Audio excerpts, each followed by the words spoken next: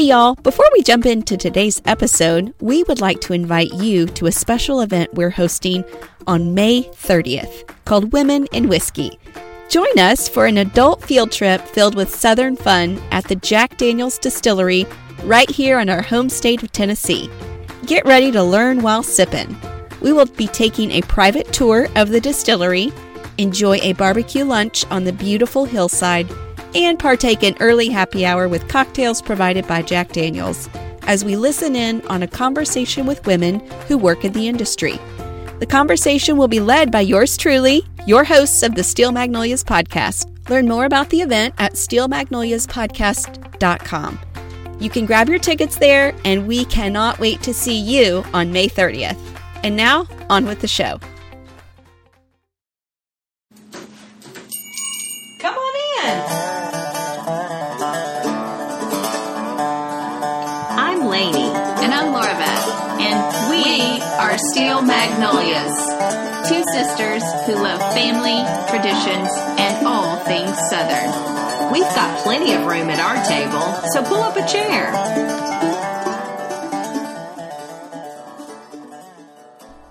Hey, Lainey. Hi, Laura Beth.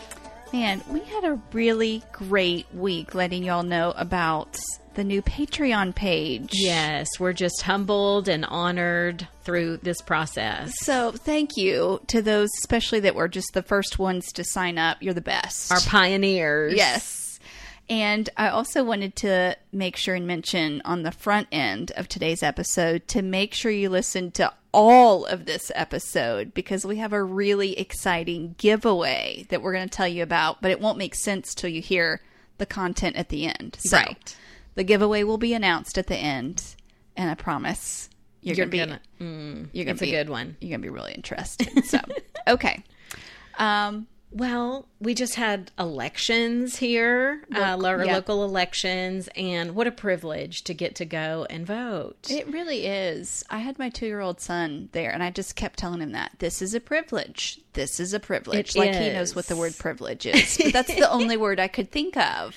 Well, we're coming up on a huge anniversary, 100 years that women have had the right to vote. Amazing. And so we wanted to give time to this topic because it's a very big deal. It's a big deal, and it's an election year. And so going into the fall, it feels like so much weight is in a sense of honor that I get to vote this year. It's like amazing. I've voted before, but it just feels like such a big deal this year. A new thing. Yes. It's awesome.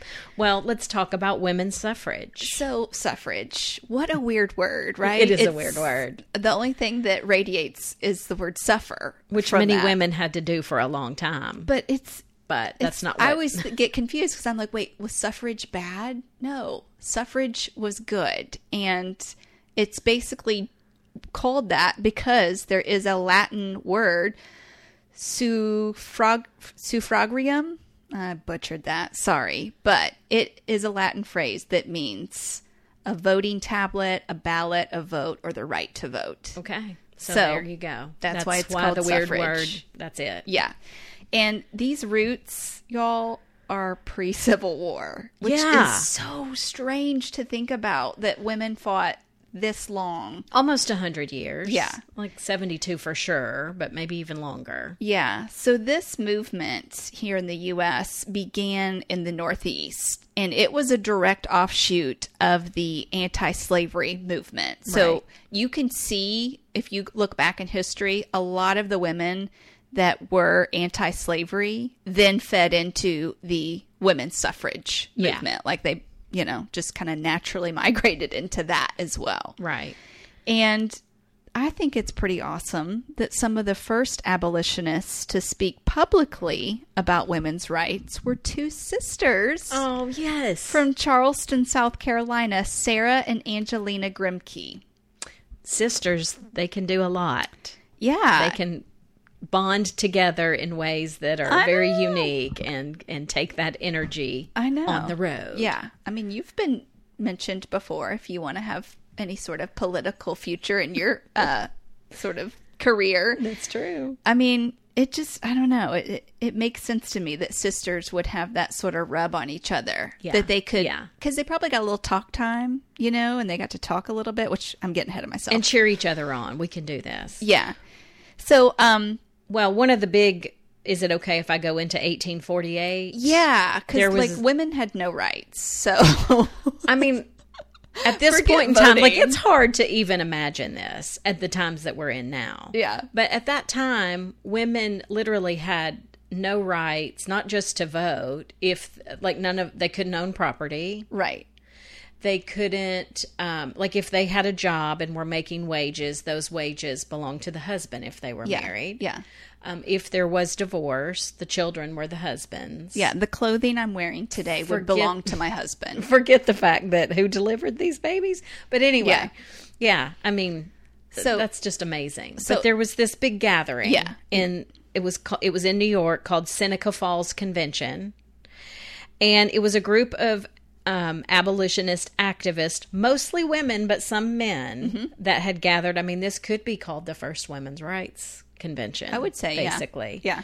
To discuss the problem of women not having any rights. And the speakers there even included Frederick Douglass and Sojourner Truth. Yes. So you were hearing both the white and black voices. Yeah.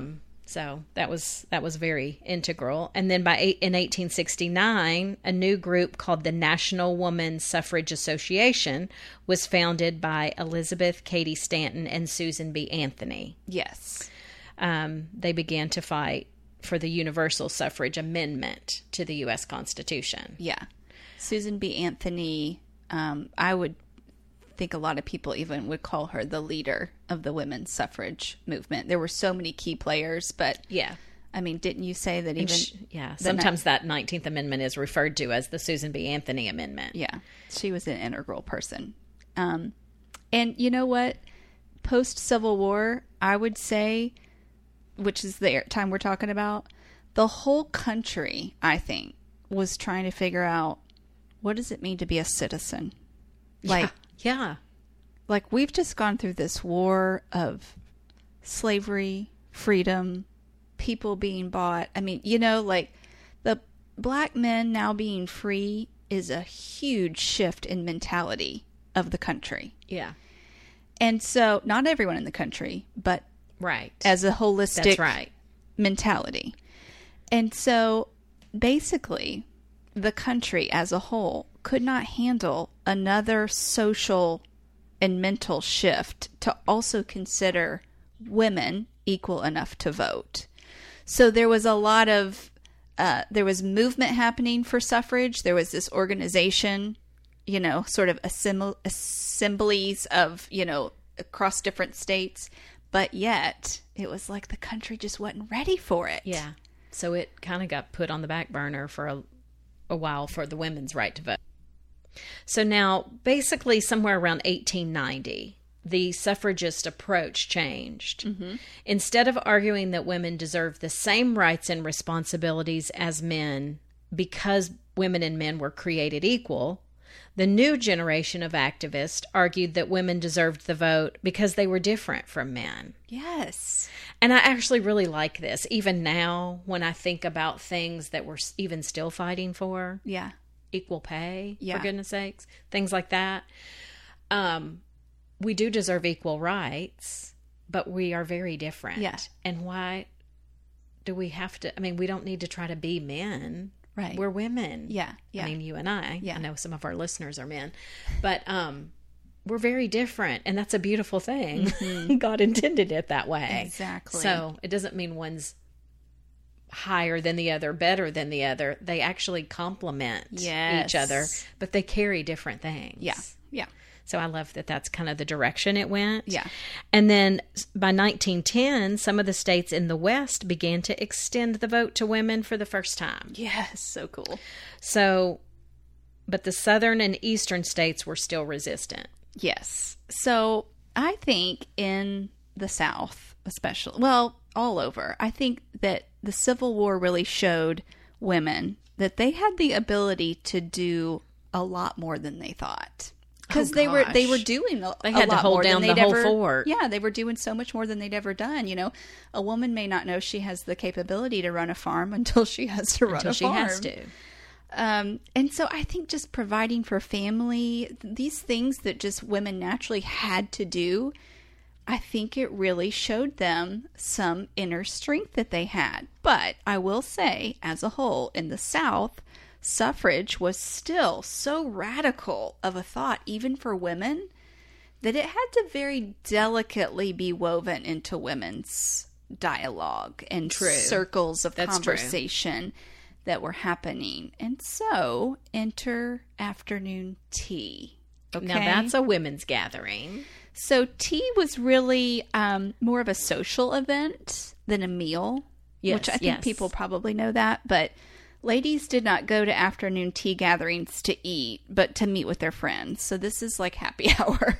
Basically. That's right. They're meeting with their friends, catching up on gossip, chatting fashions, scandals. Yeah. I mean, it's funny because as I think about a woman's tea gathering, it could almost be paralleled to the men gathering around whiskey. Mm-hmm.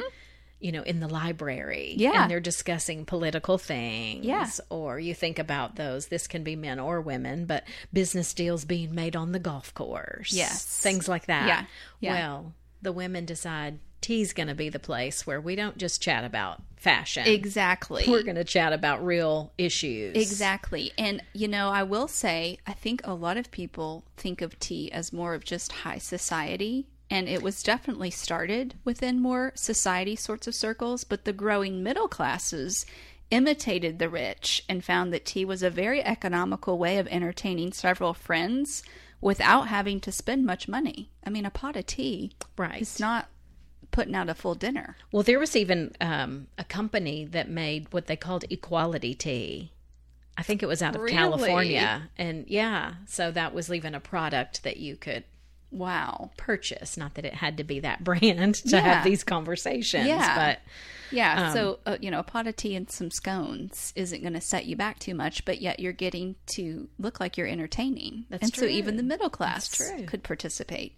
So soon these teas became the launching platform for suffrage as a movement. And even some of them were fundraisers for the movement. Yeah, because, it was just naturally happening. Women getting together and what's on your mind, And so it makes sense to me that this was a place where efforts were starting to get more than just discussed. They were actually starting to get organized. Yeah. And so the suffrage movement has been going hard for 72 years. Okay. So now we're kind of 1920-ish. Yes. Okay. And like you were saying, individual states in the Northeast and West, they had started allowing on the state level for women to vote.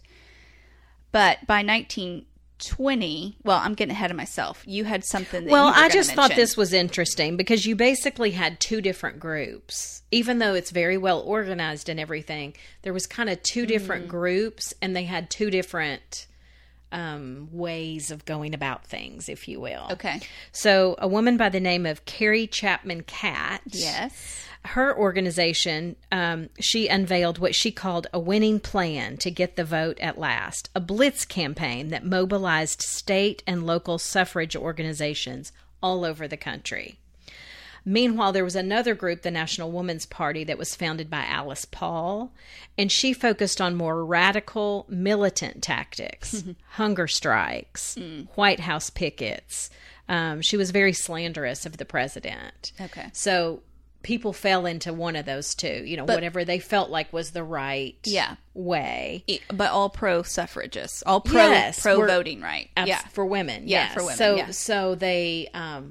it's funny because their cause was both for women to have the right to vote, but they just went about it different ways and apparently didn't really get along real well, which sound familiar? Like there's a lot of things like that even today. But I thought this was really important because once World War I broke out and there was great division between the National Women's Suffrage Association, led by Catt, and that National Women's Party, led by Alice Paul. Mm-hmm. So Carrie Catt wanted to be really involved in helping with the war effort. Okay. And that would gain the approval of President Woodrow Wilson. Yes. Alice Paul was, like I said, very slanderous against him and, let's do hunger strikes and pickets kind of a tactic. Well, from the readings I did in preparation for this, one of the things I read said when President Wilson did finally support the 19th Amendment, one of his arguments was how much women had done in the World War I effort. So Carrie Catt was right. Being a doer really paid off for her and her efforts. Yes. That's so crazy. And I'm even thinking, too, Susan B. Anthony passed away in 1906. So she didn't actually get to see... We're already past a time now where she's gotten to see the momentum that's even been gained. Did she see Congress? No, she didn't see Congress even pass this. That's true. Okay. Well, the 19th Amendment was passed by the House and Senate on June 4th, 1919. Yeah. And that sends it to the state. Yeah. To the states for ratification to become part of the Constitution. So the amendment needed the approval of 36 of the then 48 states. Yep. Okay.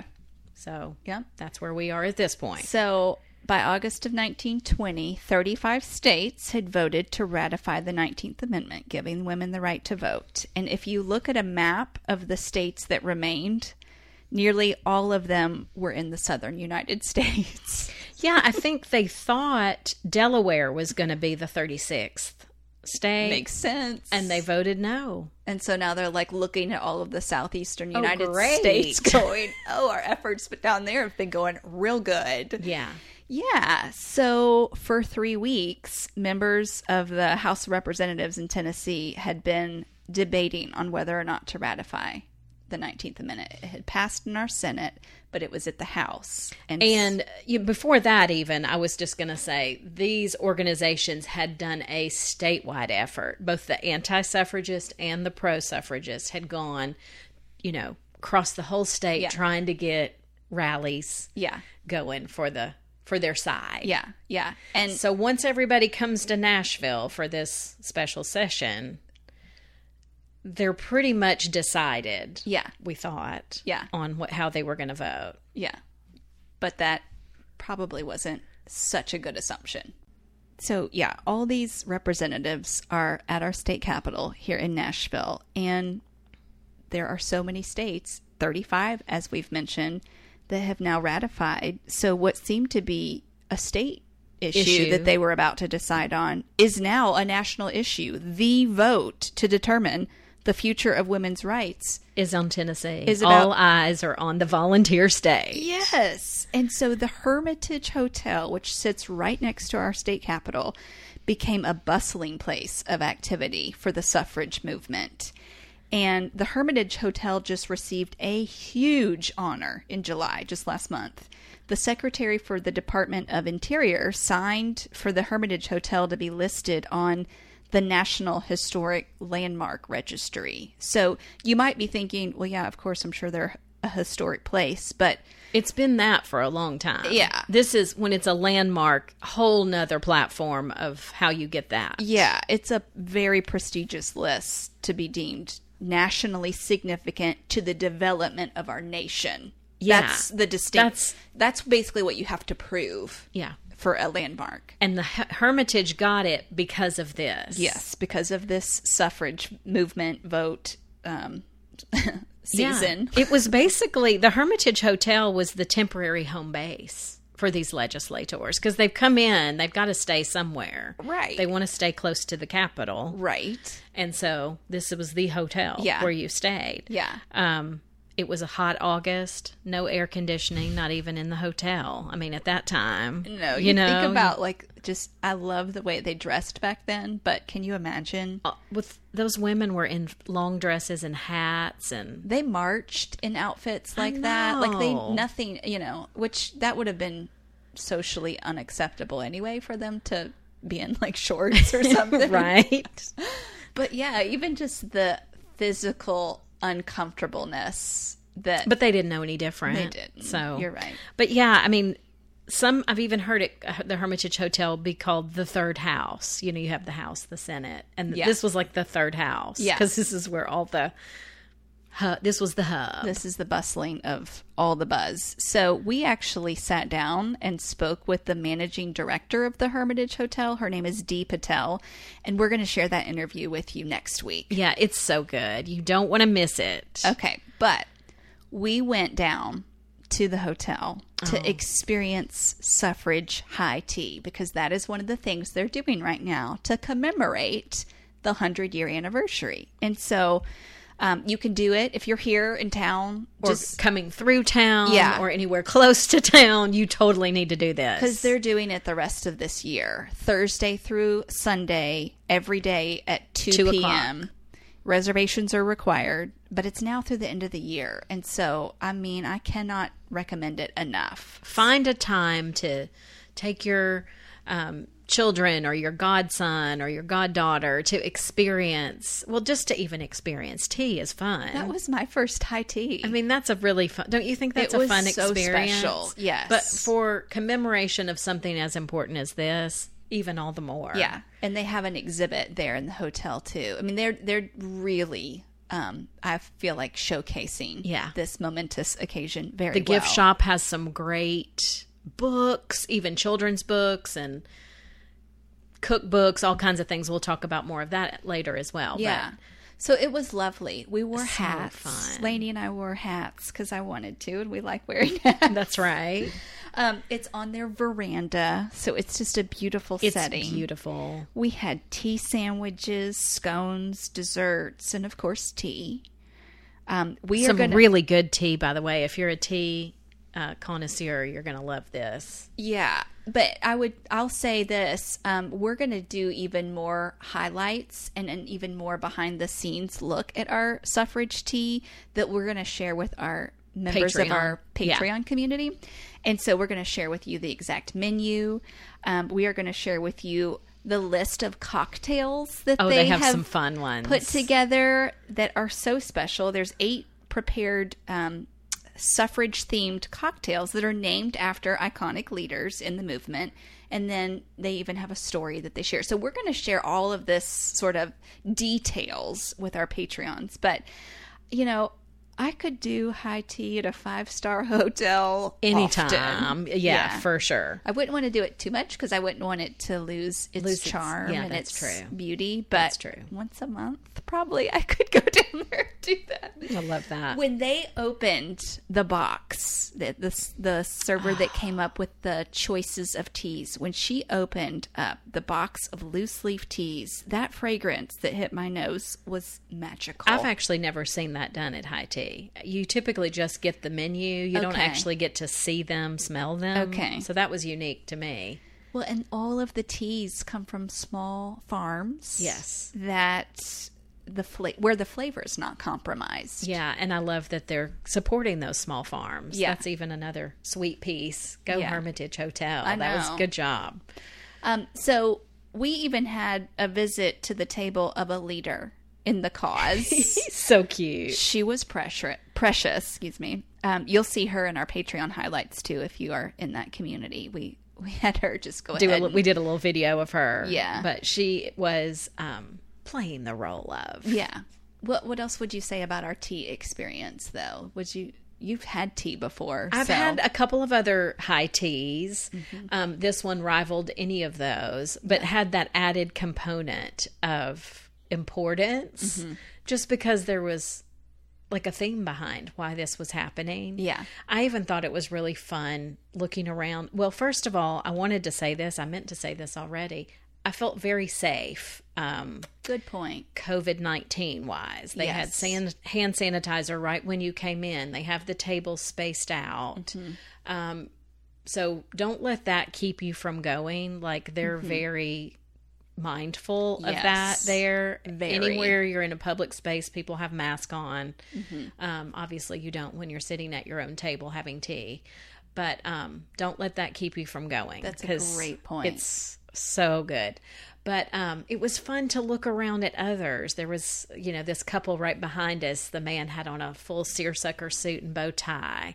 She had on a beautiful hat. They were from East Tennessee. There was Yeah. another family that it looked like a daughter or granddaughter. She looked 12 maybe. Yeah, And yeah. she had her hat on. Yeah. So I love that people are bringing, the youth to see and discuss this, because this is important. Yeah. Anyway, I had a wonderful experience. Yeah, it would be an amazing field trip even. I'm not talking about bringing your whole class, but a lot of people that are learning virtually this semester. What an amazing hands-on experience. And like you said, there's a great exhibit to show, even more about it. Yeah. There's in the gift shop books for different levels on this cause. So great point. Yeah, we may or may not have snatched the Votes for Women sash and taken pictures. We didn't pocket it. We're not that ghetto, but yeah, it was just really cool to see what would have maybe looked like, what the hotel might have looked like in 1920. And you don't have to dress up. I do want to say that. It's kind of like, you don't have to have a hat on, but when you're coming to tea, you're not going to come in jeans. Right. I mean, Yeah, I would say, which is part of the fun of it. Dress beautifully, but you don't have to have a hat. We just chose to because there's very few occasions we get to wear them. So if it's accepted or even recommended, I'm in. So I would just say it was a lovely experience. We are very, very excited to let you know that we have a pair of tickets that we want to give away to the Suffrage Tea at the Hermitage Hotel in Nashville. This is a $120 value, y'all. So we're really excited to launch this. It's going to be done through our Instagram page. So if you're not already following us at Steel Magnolias Podcast, do that. We're going to ask you to follow the Hermitage Hotel as well. And then we're going to ask you to tag in the photo that we put up who you're going to take to tea. How fun. So we will announce the winner for our Suffrage Tea next week, which is the 100-year anniversary. That's special. Of the ratification. And gosh, I mean, what better way to celebrate than to go right to the source? So, yes. I think the Hermitage Hotel deserves a big round of applause. Absolutely. For the way that they are celebrating this in Nashville. So, makes me proud of our state all the more. I know. And I don't want to give away too much about the rest of it because we got more to tell you about this. I want y'all to hear our interview with Dee.